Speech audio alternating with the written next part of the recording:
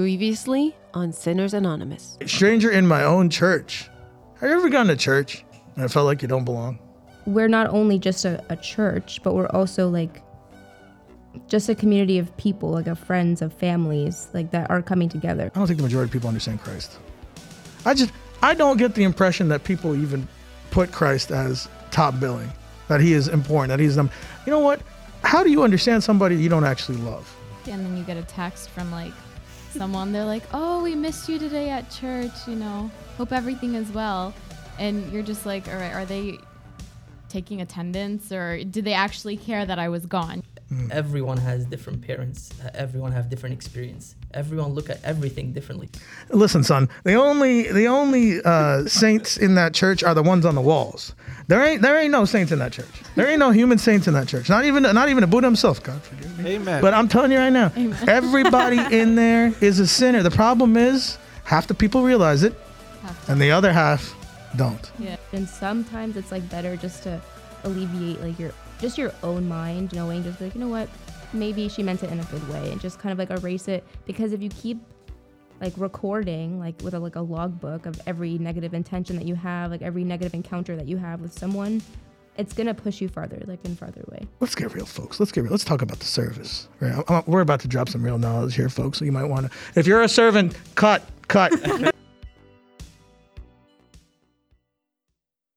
You've got these servants, right?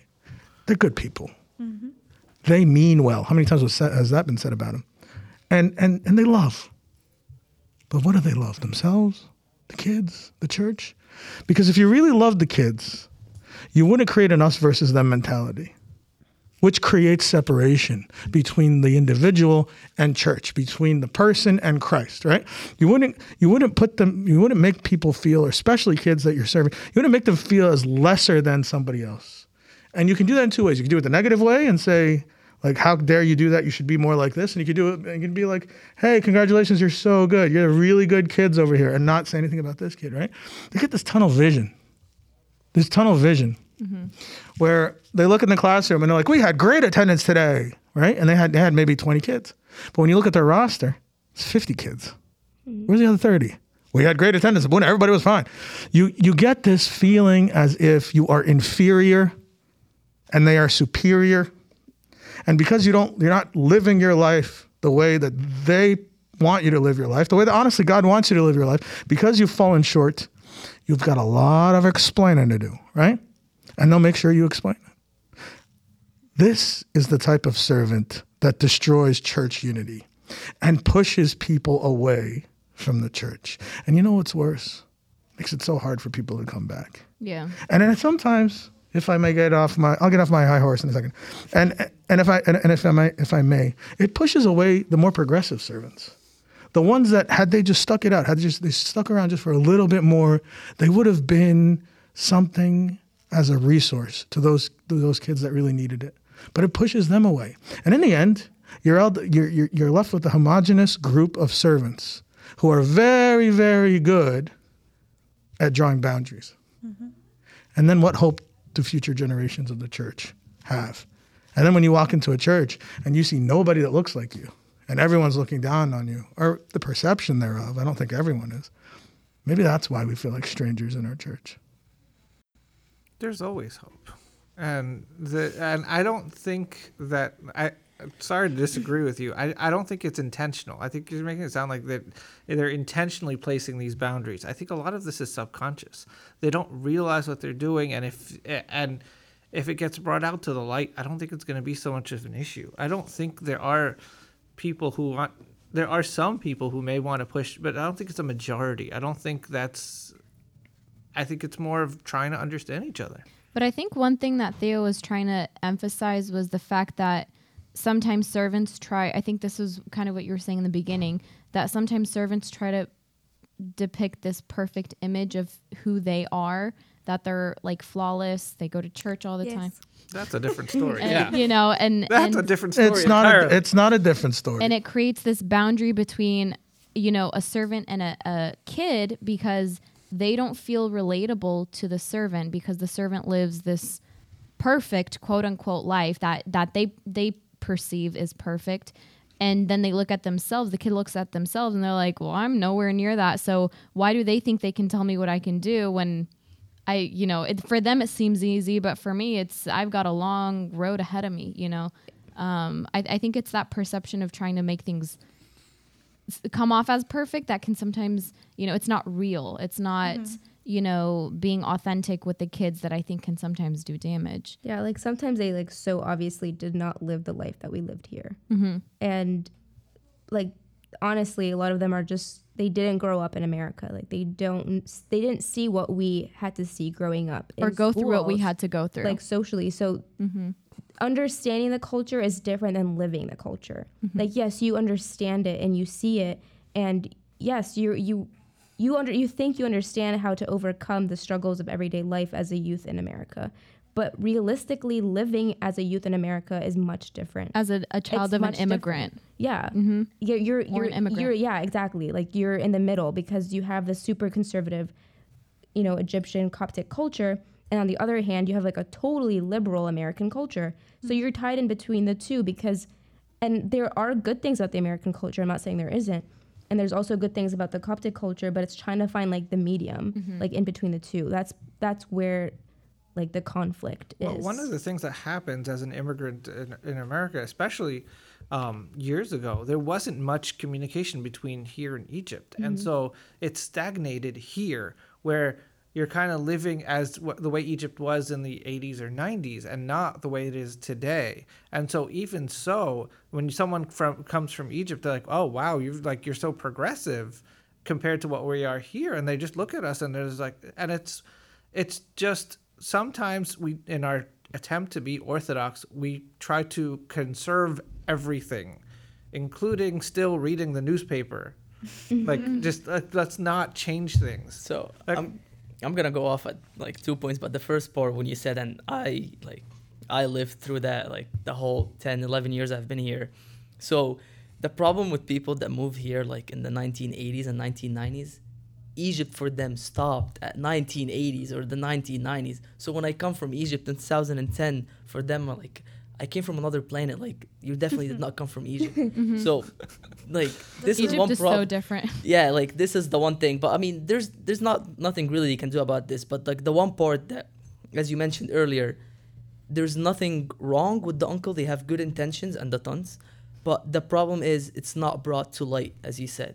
It needs to be like, okay, you've been teaching for way too long, or the way you're teaching might push kids away. So let's involve youth in. Let's add more people. Maybe change your way. Maybe change the structure. Like, everything will follow with it. Okay, so I'm sorry, Karen, go ahead. Yeah, no, it's the same point that Andrew make. I think the realization that some servants need to have is someone coming from Egypt or someone who's living in Egypt and then moving here is going to face some struggles here that they didn't deal with in Egypt. And, as someone who did move here, in Egypt, we didn't have a lot of the temptations that we had here. We had different temptations. And for you to kind of close them off and tell them the church's way is this way, ignore everything else, it's unrealistic. Because when you're here and when you're in America, I'm not saying take either culture as best, but when you're here, you're going to have to find a medium point, because everything that we're telling these kids, including us,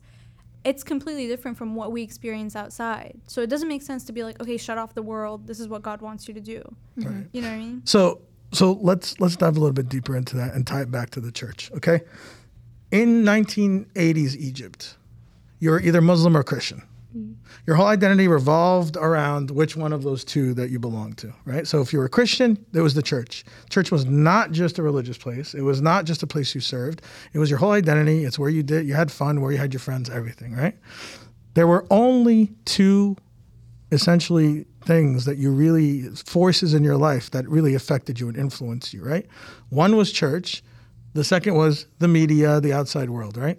In America, there are way more storefronts than just those. It's like a giant suit. It's like a giant market, like Khan al-Khalidi. It's a giant market. Every nook and cranny, there's like someone saying, hey, you want to buy this? Hey, you want to buy this? Hey, take a look at this. Right? They're trying to drag you in, right? And they're very adept at convincing you that what they've got to sell is better than the next guy, is better than that guy. Like, buy it. And it's all scam. Every single thing is a scam. The church is now relegated to a small little corner in Khan al-Khalili. All tucked away, all quiet. There's not a lot of footwork, right? And now the church has to compete with that. Because if you want the allegiance and the loyalty of these youth, right, you need to find out how to get them there. And it does a horrible job at it. Because the church has not found a way to communicate, right, to help folks drown out all of this noise that's coming from social media, from all the negative things, the drugs, the whatever it is, even the good stuff. People's careers can swallow you up whole, right? So part of that problem is sometimes the people that are serving are disconnected from the youth. That's what I'm hearing from you guys. Sometimes the people that are serving are so far right? So far right, they can't even comprehend some of the issues that the folks over here, right, the kids, the youth, are dealing with. It's like putting your head in sand, I would say it's worse than putting your head in I think sand, they're right? scared. They're scared. Yeah, They've Perfect. never faced these Exactly, troubles because- before. yes. They grew up somewhere where they had to be scared, and they always were scared, and it's kind of hard to transition now. And so whenever there's something that's perceived as the enemy, you shut it off and you wall it off, and then you just attack. And then maybe that is what causes this cold feeling of not being welcome, because they take one look at you and they see the earring, or they see the low-cut top, or they see the tight clothes, and they say to themselves, "Ooh, I have no idea how to deal with that." Right. And maybe that's what it is. Maybe it's like, I don't know how to deal with this. Like, I need to do something, but I don't know what to do. In my day, they would slap me across the face. I can't slap this kid across his face. So, there'll be serious problems. So what if I slap him metaphorically? What if I make him to feel like, hey, Habibi, I love you. Change your hair, cut your hair. Hey, your hair's so long. How many times does that happen? Kid shows up with an afro. All of a sudden, everyone thinks he committed the 7 deadly sins. Yeah. Hey, chop that head off right now. Like, I mean, come on, uncle. Why is the hair even relevant? I got my hair braided, like professionally braided, back when I was in 2nd grade, like cornrows and everything. And I remember You were pushing it with the cornrows. I even had like those beads at the Yeah, you were asking for it. I remember there was a servant at church. She was like, "Hey, Habibti, like what's wrong with your hair?" I was like, "What? You don't like it?" And she was like, "Oh, you look like it's yeah, okay." And I was like, I was obviously like very young, and every week at church, it lasted like 2.5 weeks, I think. Every week at church, she'd come up to me and ask me when I was gonna undo my hair, and I was like, why do you care? I was like really young. I was just doing it for fun. I bet you the more he asked, the more you're like, yeah, I'm going to keep it. Yeah. I think that the struggle is the mixing between the way of delivering the word of God and the word of God. The word of God will never change. The Bible will always. Thank you. I think the Bible will apply whenever you are, and like at the time. But the way you're delivering it, that has to be changed depending on the generation, who you're talking to, how you think this person is close to God or their knowledge is. But the word itself should not change the way. استنى بس احنا Orthodox مش بنغير حاجة. Orthodoxy will change nothing. That Change is the nothing. problem. They teaching the same way they have been taught when they were kids, which is Right. like 60, 70 years ago, which is way too old. The word did not change, but you should change the way you're giving me the word. No, Like- change is So- bad. Change is just bad. Well, like the thing is, like providing like a deliverance through social media, is different. That like notifying them through social media, hey, we've got a meeting this day, versus actually calling them. Nobody calls. I hate talking on the phone unless if you're my mother. Like, don't call me. You can send me a disagree text if with it's you. that important. What? It's okay. No, I'm kidding. I love talking over the phone. But Okay, maybe don't it's just text me. Call No, me. I'm that way too. Sorry. I don't know. I just feel like when I have time, like I don't like being called on the moment. Like I like to like text me, hey, do you have a second? And then call me. But like, what if I'm busy? What if I'm not ready to have a conversation? But Then don't pick up the phone. that's generally what I do. And if it's important, they'll leave a voice message or text me. That's me. Just No, me. but then it's Habibti, why didn't you answer my call? Oh, sorry, I called was you busy. at 12:36, started. and then I you was say you're busy. What were you doing? But I loved something that Justine just said. It's let's be the light. Let's be the change that we want to make. That it's us. It's our church. And so we can be that change. We're servants. We serve the Most High God just as much as everyone else just as much as our parents' generation, as much as the uncles and the aunts, and let us be that change. Just Andrew had a great point. Like, let's change the way that we deliver things. Let's change the way that we communicate. As long as we're still doing it in the way that gives blessing and gives glory to God, that's fine. That's, Michael, I'm so glad you said that, because let's focus on the negative just for a second.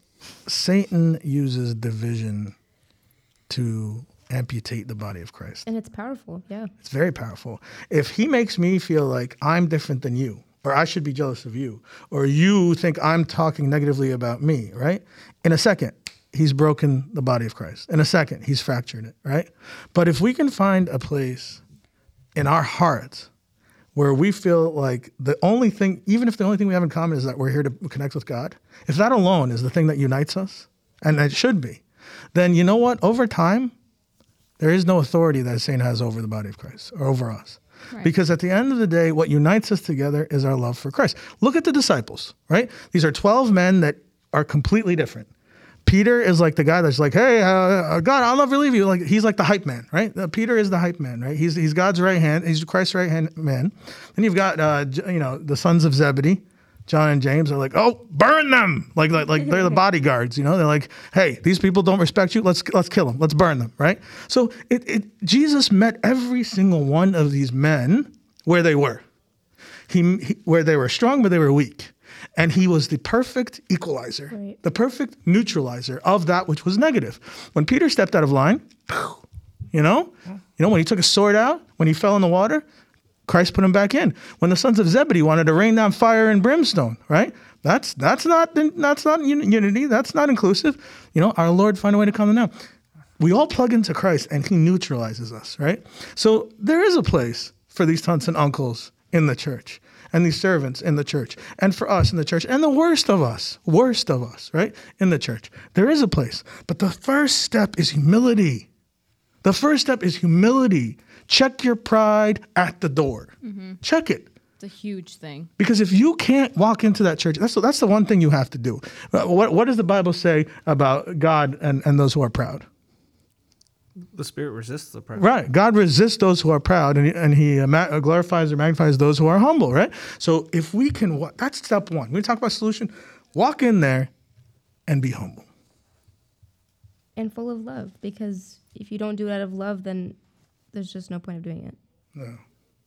And above all things, have fervent love for one another, for love will conquer a multitude of sins. Be hospitable to one another without grumbling. Yeah, but the without grumbling part is the one part the Egyptians haven't gotten down. Inshallah. Yeah. But no, that is so powerful to say that love is the single most important thing. Love each other fervently. Yeah, I don't like you.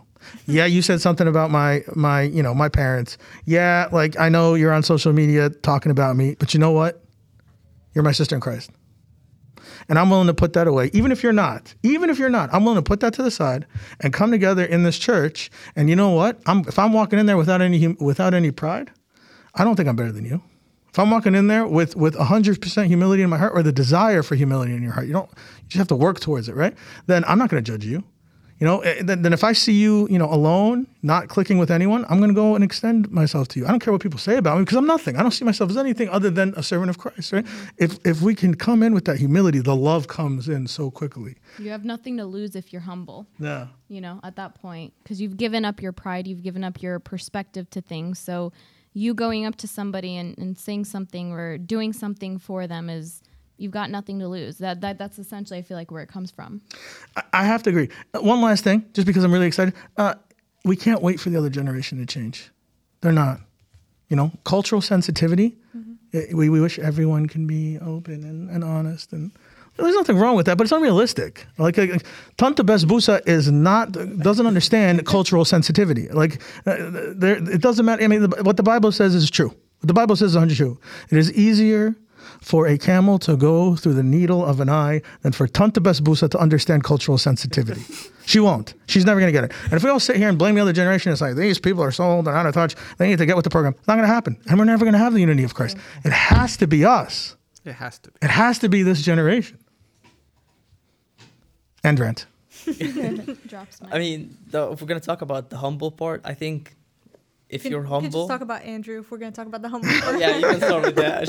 You mean as in like what not to be? Oh, burn. Just kidding. So if we're gonna talk about being humble, I think everything will lead, and it's not gonna be easy. I'm not gonna say, okay, I'm gonna be humble starting from tomorrow once I walk into church. I think it's as simple as like fake it till you make it. Push yourself. It's like, okay, he said something to me. It's not gonna affect me. I'm supposed to be humble, and it's not supposed to push me away from church. I'm just gonna ignore it because I'm supposed to love that guy. One day and another, you're gonna say, oh, it did not affect me because I actually love that guy. So it's not gonna be a change overnight. It will take time, but you have to push yourself.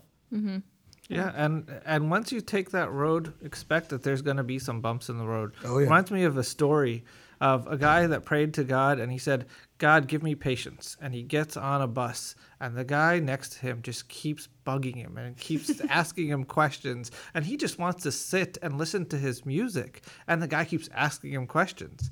And at the end of the day, he goes, God, why didn't you give me patience? He's like, I gave you an opportunity to be patient and to work on your patience.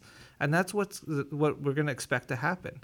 As we try to be humble, God's going to give us opportunities to try to become humble. And there may be some temptations to fall into that pride again. And if we do, just get back up. I love that, Michael. Thank you for being that centering presence. It actually pays to be 59 or 60, whatever old you are. Yes, I've always had an old soul. Yeah. So, okay, all right. This is perfect. But here's the thing. The devil attacks those who are resisting. Okay? Like, everyone seems to think that the devil is all powerful. He's not. Only God is omnipotent. Only God is all powerful. Only God is all knowing. The devil has a certain amount of resources. He is powerful. There's a certain amount of resources. And now, if he has to choose between someone that's completely asleep, these hype beasts that are spending $10,000, on their physical looks, on their clothes, and they still look homeless, right? Explain that to me. Like, how's that a thing? But anyway, I don't want to pick on hype beasts, but what? Okay. Old fashioned. Okay, Mr. Supreme. So if those people they're 100% asleep. That's why, how many times Christ says, watch. Watch. Fall into temptation. Right? Watch lest you fall into temptation. The spirit is willing, but the body is weak. Those people are completely asleep. Why would the devil expend any resources on them? No, what he's going to do is he's going to find you. And he's going to find you. And he's going to find you who's fighting, who's trying not to think negative thoughts, who's trying to give Tante Besbusa the benefit of the doubt, who's trying to come to church and focus on the liturgy and Christ. And he's going to say, attack. Every single resource, attack. Because his hope is you'll get so tired, so broken that you'll fall asleep. And it shows in its craziest ways. Like, I'm sure we've all been in a situation where cliques within the church will hate each other over the dumbest things. Just because somebody wore the same Easter dress as the other person. Oh, God forbid. Right? I mean, like all of a sudden now there's like a civil war in the church, and there's like so many dead bodies and dead reputations. Like, and you know who's sitting there watching like sipping his tea? Oh, it's the devil, right? Because like this is what he wants, to destroy us.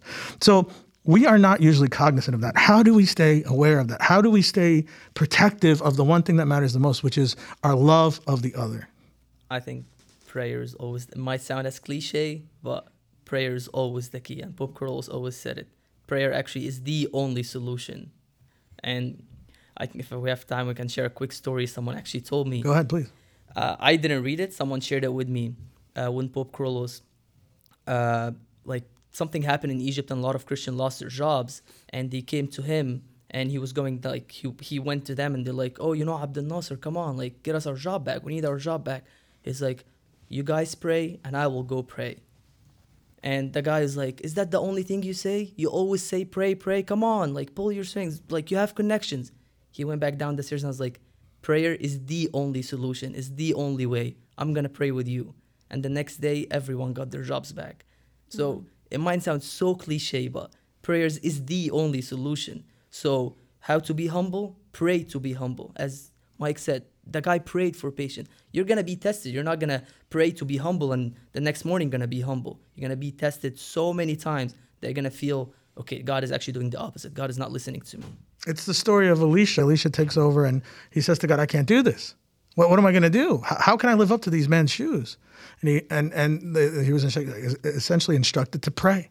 And so he prays. And you know what he prays? I want double the portion of wisdom. I want double the portion of dedication. I want double the portion of service that my father Elijah had.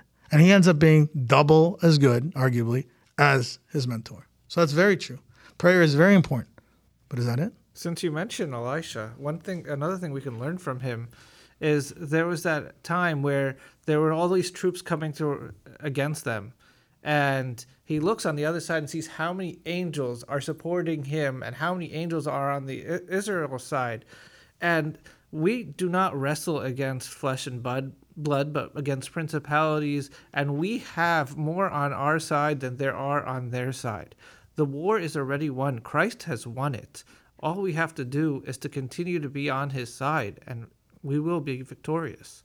And if you have that hope, then it'll continuously let us continue to strive.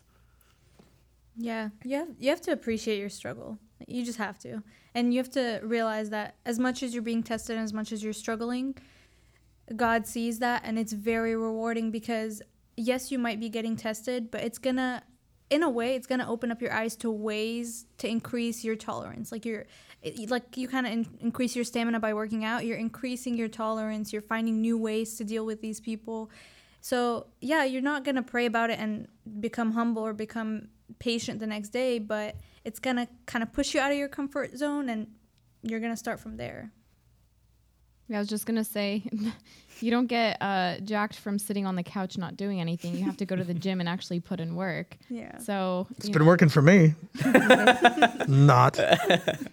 So yeah, in the same way, I think, struggles are good struggles to train you to become a better person spiritually, emotionally and mentally, I think we all and I think that's why every person has their unique trait, because they have their different way that they handle different struggles. And so, my struggles may be different than everyone else's struggles, but we have our own cross to bear, so to say. And so, and I think that also plays into a factor where if I'm like, feeling a stranger in a church, so to say, feeling like a stranger in my own church, if I feel like I'm having my own struggle and there's somebody else that has a different form of struggle, I can't sit here and belittle their struggles and say, okay, they're being, stupid about their struggle. That's what they're crying because they don't have, I don't know, a nice car or something, First world problems? Yeah, exactly. Like, we can't sit here and say that everybody's struggles are not that bad. Everybody has it pretty good, and, dismiss the fact that some people may be struggling. And I think having that situational awareness is also really important.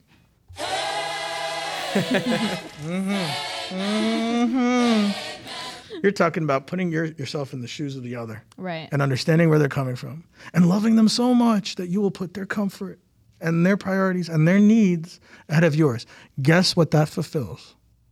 One of the most important commandments, right? Love one another as I have loved you. Mm-hmm. God doesn't have to put himself in our shoes, but he does it all the time because he loves us.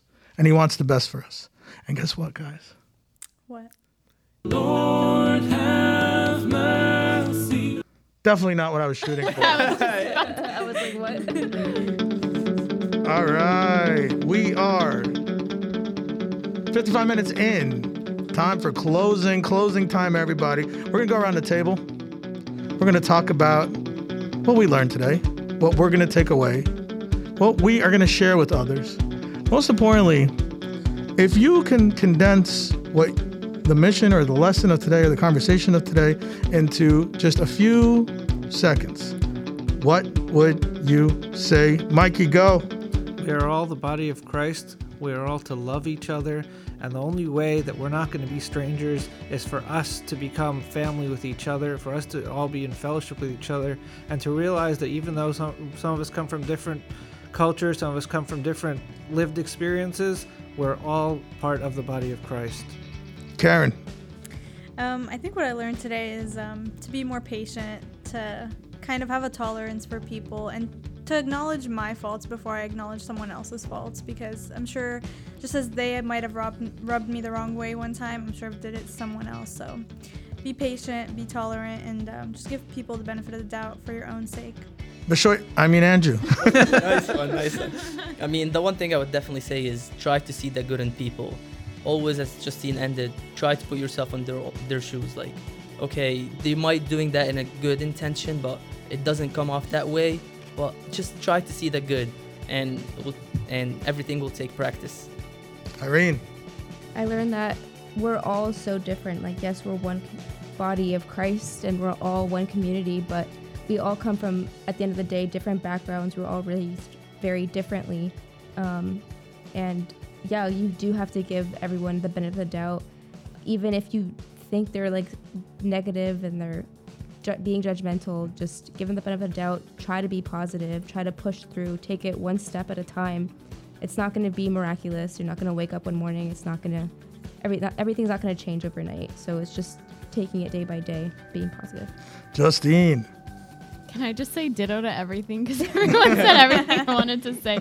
To reiterate everything, I think, which I think brings up the really valid point of like patience and having understanding for others and for yourself. And I think when you have, like when Egyptians say like tawal belik or whatever, that's a real thing. I think that's a legitimate saying. Like, I wish I could translate that to Americans, like lengthen your... What's belik? Your mind. I don't know. Lengthen your mind. If I'm gonna use one quick example, actually I read it. I didn't make it up. It says when you put a seed in the ground and you water it, the next day do you remove the mud and look at the seed to see if it grew or not? No. Just keep watering every day, having faith that this seed will become a planet. Okay, old McDonald. All right. Check it. Here, look at the original church. The original church wasn't perfect. It was 12 men of various backgrounds, of various outlooks, of various personalities, right? They didn't always like each other. In fact, the Bible records several times where they were jealous of each other or they argued with each other. And yet they found a way to make the church what it is today. They found a way to spread God's word. They found a way to get over their imperfection, because their imperfections didn't necessarily go away, but they found a way to connect and build that church and spread the good news and love each other in a way that they, prior to meeting Christ, would have never actually loved each other. They found out how to do that. And then they taught everyone how to do that. The church has never been perfect. It will never be perfect. The church will continue to struggle. But the most important thing is that when we struggle, we remember that we are here to do God's will. And that'll never change. And as long as in our heart, the desire to please God is what motivates all of our actions, all of our thoughts, and we're struggling together, then remember that verse, if 2 or 3 gather in my name, I will be there also. Christ will be in the midst of us. And if we don't do it, if this generation doesn't learn, if we can't figure out how to make the church a more loving and accepting place and still be able to help people get over their sins and their issues without calling them out about it, if we can't figure that out, what's going to happen in the future generations? That's what you got to ask yourself. All right. So I just want to say thank you all for joining us. It really is a blessing. If you live in the South Florida area, join us next week, right? St. Mary's, Delray Beach in Florida. If you're not nearby, contact us on our socials, on our emails, on our website. Let us know you're out there.